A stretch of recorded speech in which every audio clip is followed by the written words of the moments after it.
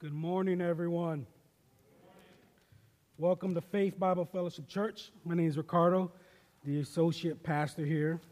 It's so good to be gathering with you all and singing songs and worshiping God this morning. I pray that you were blessed with that worship this morning, because I know I was. Before I get started, I just wanted to say a quick congratulations to our pastor, Pastor Wesley Bunting. He was formally recognized this week as an ordained minister within the BFC. So yes, please, a round of applause. Yes. I know it's been a while. It's been a long time. He worked hard, and it was probably great to be up there with 8 other men and just being recognized and being prayed for by all the other pastors within the BFC. So once again, congratulations. We're going to go ahead and get started today. We're going to continue our study in the Gospel of Mark. I know we kind of took a break from that last week. We were in the book of Revelation, and we were going to continue now in the book of Mark. This is going to be our 5th week in the Gospel of Mark. And really, the last couple times that we were in Mark, we saw Mark really starting to establish Jesus' authority here on earth. Start to see how he's starting to lay those foundations. It started with his temptation. And we started to see that Jesus does have authority over Satan. He's able to withhold and withstand and not fall to any of the temptations that Satan threw his way. And he overcame this, as we saw, by himself, Jesus himself, going to the Word of God and is now showing us that example of, if we want to overcome temptation in this world, if we want to overcome sin, we must first and foremost lean on the Word of God. Not our own understanding, not anything that we can do, but the Word of God. And then 2 weeks ago, the last time we were in Mark, we see Jesus kind of lay his authority, establish his authority over sin. That he has the power, he has the authority to forgive sins. And the only way that can happen is through the proclaiming the gospel message of repenting of your sins and believing in the gospel. Pastor West talked about how we must be confronted with that. People must be confronted, and that's very intentional language. The only way people will come to know Jesus as their Lord and Savior is if they hear the gospel proclaimed to them. And so we must speak, we must do that. This week we will continue to see Jesus establish his authority here by having his authority over men. We're going to be looking at him calling his first disciples and them immediately following behind him. And you just see his authority over those disciples. Before we get started, I'd like to just set the scene. This is going to happen in the Sea of Galilee, and really, a lot of the next couple of weeks, we're going to see Jesus, a lot of his ministry takes place around the Sea of Galilee. And so we're going to see him perform a lot of miracles and things of such around this area. So I just want to take some brief time to talk about the Sea of Galilee, not too long. It's called the Sea of Galilee, but I think it better resembles a lake. It's only about 13 miles long, depending on who you ask, 6 to 8 miles wide. So it's a big body of water. But in Luke chapter 5, verse 1, calls it Lake Gennesaret. And it's just a huge body of water there was an abundance of fish. And at this time, during the time of Jesus, that was the main meat source, if you will, of the time. That's what people went to and ate. And there was an abundance of fish. There was, I think, 19 to 20 different types of fishes in the Sea of Galilee. And we see that this becomes a thriving fishing industry. That this is where people go to make a living, to earn a living, to feed their families. They become fishermen, and they go to the Sea of Galilee, and they fish this huge body of water. It was so thriving that Josephus, the historian, claims that at his time there was over 330 fishing boats in the Sea of Galilee. In this 13-mile long, 8-mile wide body of water, over 330 fishing boats. And there was a plethora of fishermen here. And I say that because that plays an important role in what we're going to see today, and really why Jesus is choosing to do his ministry around this area. And so we're going to go ahead and get started with our main idea. If there's anything I want you guys to leave with today is this, that Jesus calls us to follow him, to give up everything and become his workmen. Jesus calls us to follow him to give up everything and become his workmen. We're going to be in Mark chapter 1, verses 16 through 20. Mark writes, passing along the Sea of Galilee, he saw Simon and Andrew, the brother of Simon, casting a net into the sea, and they were fishermen. And Jesus said to them, follow me, and I will make you become fishers of men. And immediately they left their nets and followed him. And going on a little further, he saw James, the son of Zebedee, and John, his brother, who were in their boat mending their nets. And immediately he called them, and they left their father Zebedee in the boat with the hired servants and followed him. Let's pray. Heavenly Father, we humble ourselves before you. We come on our knees before your throne and acknowledge that you are the King over all, that you are Lord over this earth, Father. And that you have authority, that when you call men, they follow. When you call men to become your disciples, they do just that, Father. And so we pray as we spend these next several moments in your word, Father. Reveal to us, show us where we may be falling short in that call. Where we become better disciples, Father. Lord, we ask that you eliminate any distractions today. May we just take these next several moments to listen to your word, to gather your word, to glean from it, to be confronted by it, to be convicted by it, Lord, and be encouraged by it, Father. I ask that you use me today, Father. May I decrease so that you increase, Father. Ultimately, that people see you today, not me, not anyone else up here, but you, Father. Our goal is to point people to you, for you to be glorified, for you to be magnified, Father. So use me, Father. Help me to remember all that you've put in my heart, all that I've studied throughout this week, Father. Help me to speak boldly. Help me to speak clearly today, Father. May the words of my mouth and the meditations of my heart be edifying to you and to your people. We pray all this in your Son's mighty and powerful name. Amen. Point number 1, simple. Jesus calls us to follow him.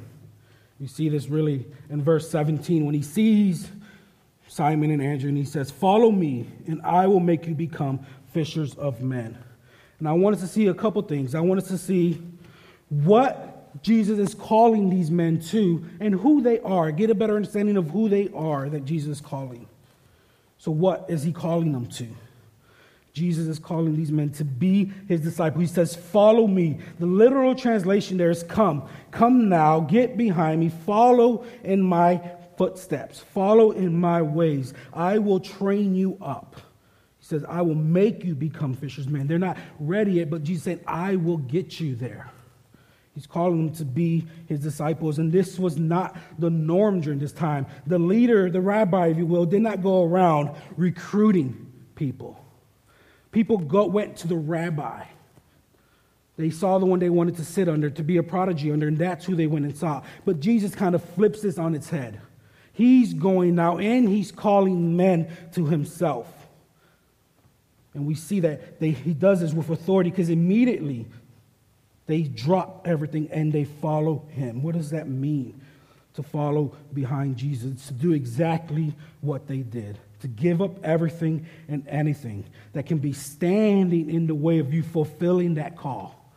You are to drop that and follow behind God. Follow behind Jesus. I see this happening when I read this in my mind, kind of in the middle of the workday, because we see, he says, he was passing along and he sees them casting a net into the sea.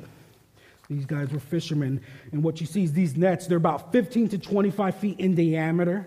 They're pretty big nets, and it's literally, I picture Simon and Andrew on the shore. We're not told they're on a boat, and we're told that John and James are, but they're casting this net. And the way I picture is Jesus sees them doing it in the middle of it. You cast out the net, and then you bring it in, and the weights at the end of this net help you catch the fish. In my mind, I see them throwing the net. Jesus says, follow me. They don't even bother to reel in the net. They drop their nets and keep following him. It says they left their nets behind. That means they left everything. They left their means of living. The thing that was earning them an income, they left that behind. They dropped it. They left their property, as Albert Barnes put it. By leaving, in immediate following him, They gave every evidence of sincerity, that they were taking that call serious. And that's to show us that we should be willing to forsake all things for Jesus.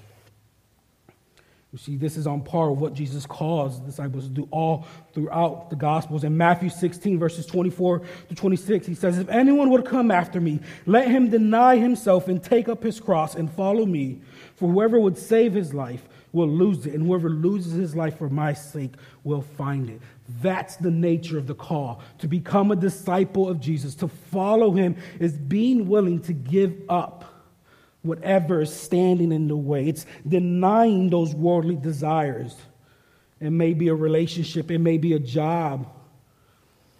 It may be just a simple friendship that you're not edifying, that's no longer beneficial to be in. And you're called, if you're a disciple of Jesus, to leave those behind and follow him. What are those things that we're refusing to give up? We're to have the mind of Paul in Philippians 3:7-8. He says, "But whatever gain I had, I counted as loss for the sake of Christ. Indeed, I count everything as loss because of the surpassing worth of knowing Christ Jesus my Lord.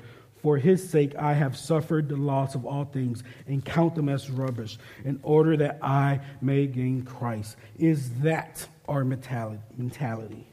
Are we willing to say those words be true of our lives? Because that's what he's calling us to do, to follow him and give up all those things that are not going to help us to fulfill that call. And we see that Simon and Andrew and even John and James, they do this immediately. There's no second guess. The moment they were called, they dropped everything and followed him. You see, with John and James, they even left their father behind. We see this in verse 20. "And immediately he called them, and they left their father Zebedee in the boat with the hired servants and followed him." We're told they were mending their nets. They're gathering their nets. They're getting their nets ready to go out and fish. They're repairing anything that needs to be repaired. They're taking any type of debris that's in there. They're getting ready to go out and fish later on. In the middle of that, they leave their father behind. They leave what one would assume is a lucrative business because they have a boat. They're making enough money to hire servants. These men, they have it made. They're probably the next in line to run the family business. And the moment that Jesus calls out to them, they follow behind. They leave everything. They leave their father, and they fall in line behind their Lord and Savior, behind their Messiah. That is the nature of the call. We must be willing to give up anything to follow Jesus. Jesus himself says this in Luke chapter 14, verses 25-27. "If you come to me but will not leave your family, you cannot be my follower. You must love me more than your father, more than your mother, your wife, your children, your brothers and sisters, even more than your own life. Whoever will not carry that cross that is given to them when they follow me cannot be my follower." We are called to give up it all for the sake of knowing Jesus Christ as our Lord and Savior and becoming his disciples. We are to give it all. They were willing, these men, they were willing to give up their livelihood. They were willing to leave behind their family. Are you willing to do the same? What is that thing that is eking at you that you know you probably should give up? That has no fruit in your life, but you just want to hold on to it a little bit longer. What are you not willing to give up to follow Jesus? The next is these men. Who does Jesus call? He calls fishermen. They were fishermen, as we see in verse 16. These weren't rabbis. These weren't people learned. They weren't people who were going to school. They weren't educated. They were fishermen. They were just ordinary men, as William Barclay puts it. And that's who he calls.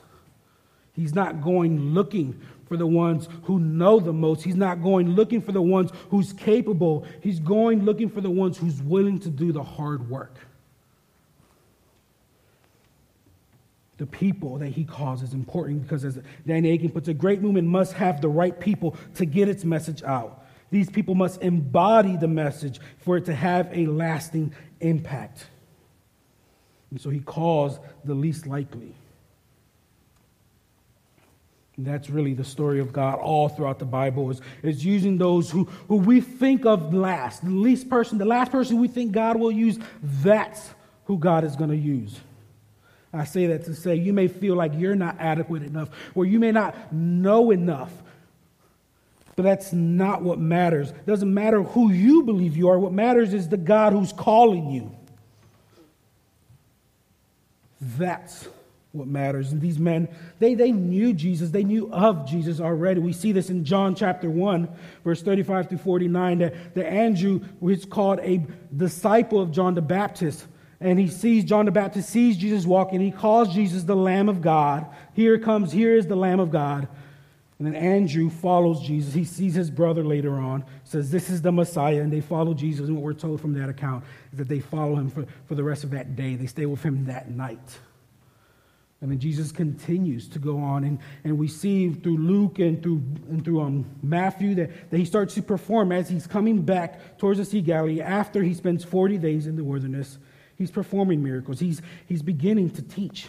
And so people are hearing about him. They knew who Jesus was. And so the moment that this Jesus calls out to them to follow me, they drop everything and do exactly as he says. And it's these ordinary men, these ordinary fishermen, that Jesus calls to himself. It's those men he chooses to be his disciples. So whether you feel like you're adequate enough, whether you feel like you got your life together or not, that's not what matters. It's the God who is calling you that matters. These men, they weren't perfect. We know that Simon later becomes Peter, and we know what happens with Peter. He denies Jesus 3 times, and we know that John and James, they're more concerned about who they believe is going to be greater in the kingdom than actually concerning themselves with kingdom work. These men weren't great, and really this is the only instance in the Gospel of Mark where the disciples are shown with any type of favorable light. From here on out, they're constantly making mistakes. They're constantly doubting. But these are the men that Jesus calls to be his disciples. And he's intentional in who he calls, because we know that 3 of these 4 men, they're going to become a part of the inner circle. Those moments throughout the book of Mark, in Mark chapter 5, at the end when Jesus goes to the Garden of Gethsemane, he only allows 3 disciples to come with him, and it's John, James, and Peter. They become a part of that inner circle. God is intentional in who he's calling. He was intentional in calling the disciples, and God was intentional when he called you out of your sin. God does not make mistakes. He will use the lowliest people to make the biggest difference. As Paul Tripp puts it, God calls people in need of grace to be tools of transforming grace. We have to be willing to give it all up. They gave up their livelihood. What aren't you willing to give up? What is holding you back in moving forward? Point number 2. That Jesus calls us to be his workmen. He calls them into service. He says, come, follow me behind, and I will make you become fishermen. He's calling them into service to do some work, to be fishers of men, or as the Holmes Christian Standard Bible says, to fish for people. What does that mean? Jesus isn't just showing off his rapping skills. He's not just using fancy wordplay here. He has a purpose. He's saying, I'm going to call you to greater things. He says, right now you gather fish, but you come with me and you will gather men. This points a little bit back to the Old Testament. We see that there are times throughout the Old Testament, specifically in Jeremiah 16, where God calls men to be fishers of men, to round men up so that they can be judged and condemned and punished for their actions, for their sins. That's kind of the picture that's going on here. But we know that Jesus is saying you're going to go out and gather men, not to have them condemned, but to be judged, to give them hope. We know that Jesus is thinking about the kingdom here because we see that in Mark 15. The time was fulfilled and the kingdom of God is at hand. Repent and believe in the gospel. Jesus is thinking about the end of times. He's saying, go out and gather men and prepare them to be judged, to give them the good news, to rescue them from impending judgment that is coming of the kingdom in the person of work of Jesus, as Walter Wessel puts it. They are to go out and proclaim the gospel of Jesus Christ. You follow me, I will prepare you. I will get you ready to go out and make disciples, to go out and preach the word, to gather men, to save men, to rescue them from their sin. We're called, as J.C. Ryle puts it, to be fishers for souls. And don't hear me wrong. I'm not saying that we're the one that saves people. I'm not saying that we're the one who will bring people to God and that it's up to us to save them. We know that according to 1 Corinthians 3-7, that God is the one who causes the growth. As for those of us who was in life group on Tuesday, we looked at that yes, there's people who are going to plant seeds, there's people who are going to water seeds, but God is ultimately the one who's going to cause that to grow. It's not us. We don't save people. God saves people. We're called to just simply open up our mouth and share the gospel of Jesus Christ. As we learned a couple weeks ago, that it's through that. It's through people being confronted by the gospel, hearing that they are wicked, that they are in need of a Savior, and that Savior has come, that people will be saved. We can try to have all the right actions. We can try to feed as many homeless people as we want, be the best neighbor that we can be, but it's not until we open up our mouths and proclaim the gospel of Jesus Christ that people will come to know the Lord as their Savior.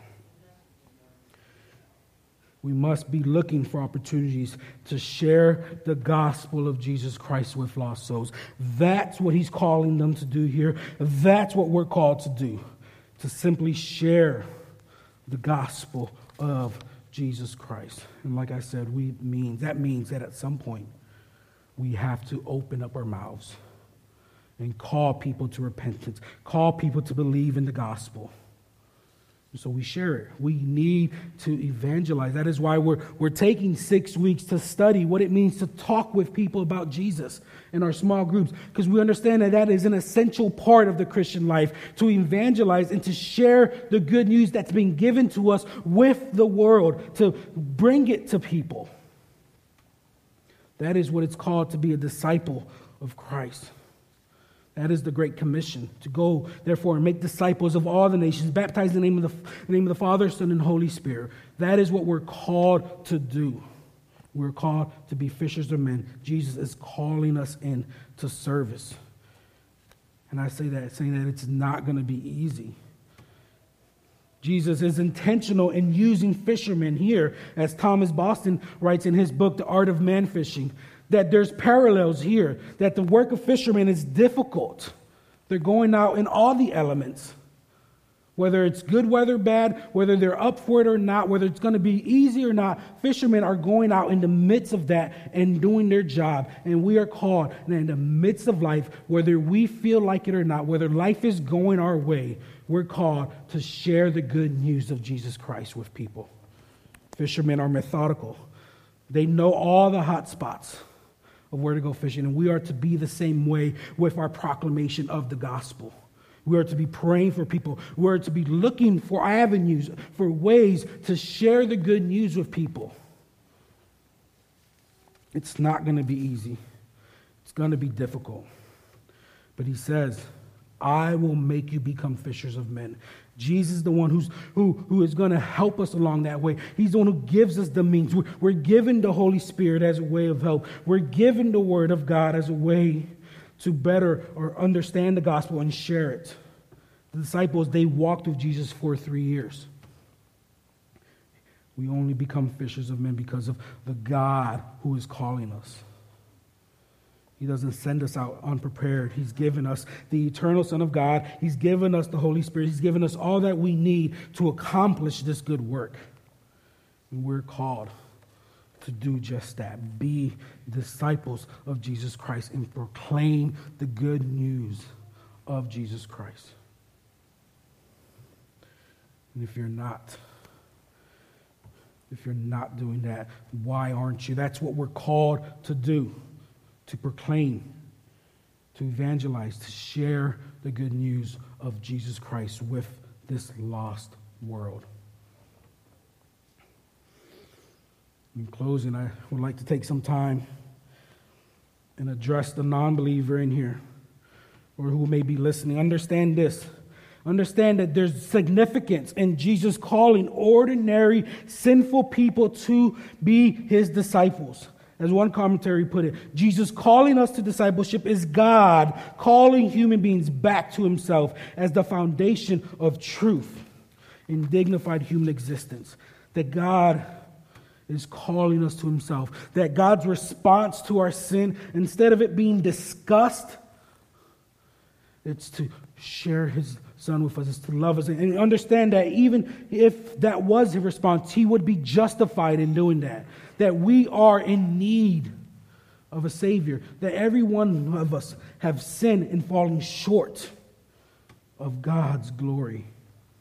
That the God of the universe, the one who created everything, the one who tilted the earth right at the right axis, the one who put the trees in their place, the one who has us here in these seats today, he is a perfect and holy God, and he will not be in the presence of sin. And so we all, each and every one of us, deserve the wrath of God. We are all sinners. We've all fallen short of God's glory.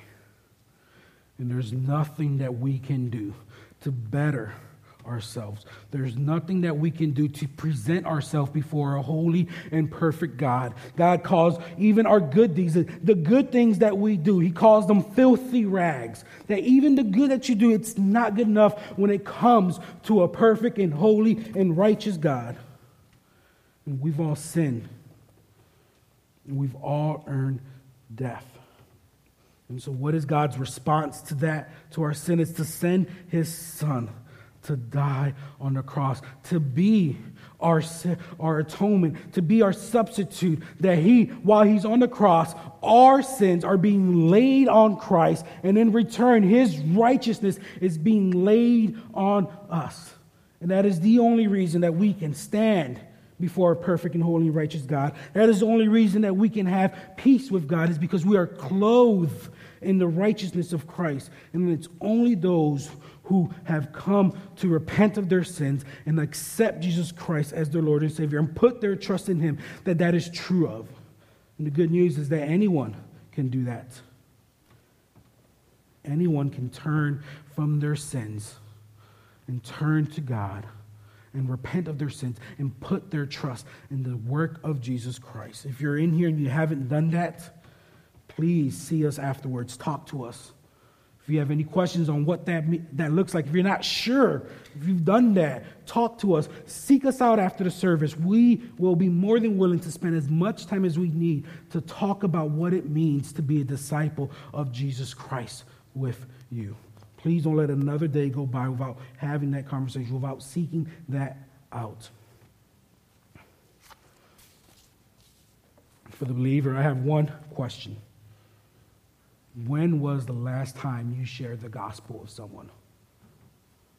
When was the last time that you proclaimed the good news of Jesus Christ with someone in need of hearing it? Did God put it on your heart while you're in the grocery store and you just want to get through it to get home and say, I'm not going to do that today? When was the last time you proclaimed the gospel of someone? Paul in 1 Corinthians 9:16 says, woe to me if I do not proclaim the gospel. Is that your attitude? Is that the take you have on life? That if I'm not proclaiming the gospel, then I'm doing something wrong?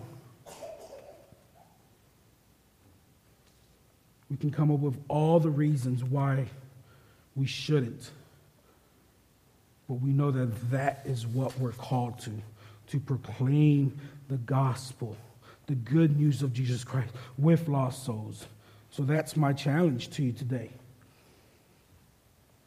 I think if I was to ask you guys, think of one person who you have in your family or a friend or someone you work with who's lost and who's in need of hearing the good news of Jesus Christ. Each and every one of us in here will have a name in mind. And so pray about that person this week. Specifically, pray for that person each and every day and pray that God will give you opportunities to share the good news with them. And when that opportunity presents itself, because it will, don't cower away, but go boldly and proclaim the gospel of Jesus Christ to them. It's not up to you whether they answer or not. God is the one who will cause it to grow. We just have to be faithful in proclaiming the gospel of Jesus Christ. Talk to people. Invite people to church. That's not a reason to get out of it, but they will. If you invite people to church, they will come here and they will hear the gospel of Jesus Christ. But we must be willing to be about the work, be about kingdom work, and about sharing the good news of Jesus Christ with people. Let's pray. Heavenly Father, we come before you, Lord. And we thank you for sending your Son to die on the cross on our behalf. That if it wasn't for that, we couldn't be sitting here today, Father. If it wasn't for you sending your Son and loving your children enough to do that, we couldn't be singing these songs of praise to you, Father. We thank you for that, Lord. Lord, we've all, myself included, we've all fallen short of proclaiming the truth of your gospel to people who are in need of it, Father.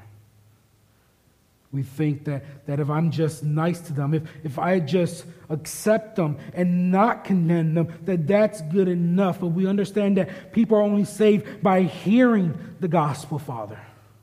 So give us boldness this week to proclaim the gospel message. Give us boldness to seek people out and to share the good news with them, Father. Be with us the rest of this day as we dedicate this day to you, Father. May we spend more time in prayer. May we be growing today. And as you put those names on our heart, give us the boldness that we need to proclaim the truth of your Son. We pray all this in the name of Jesus. And his people said, Amen.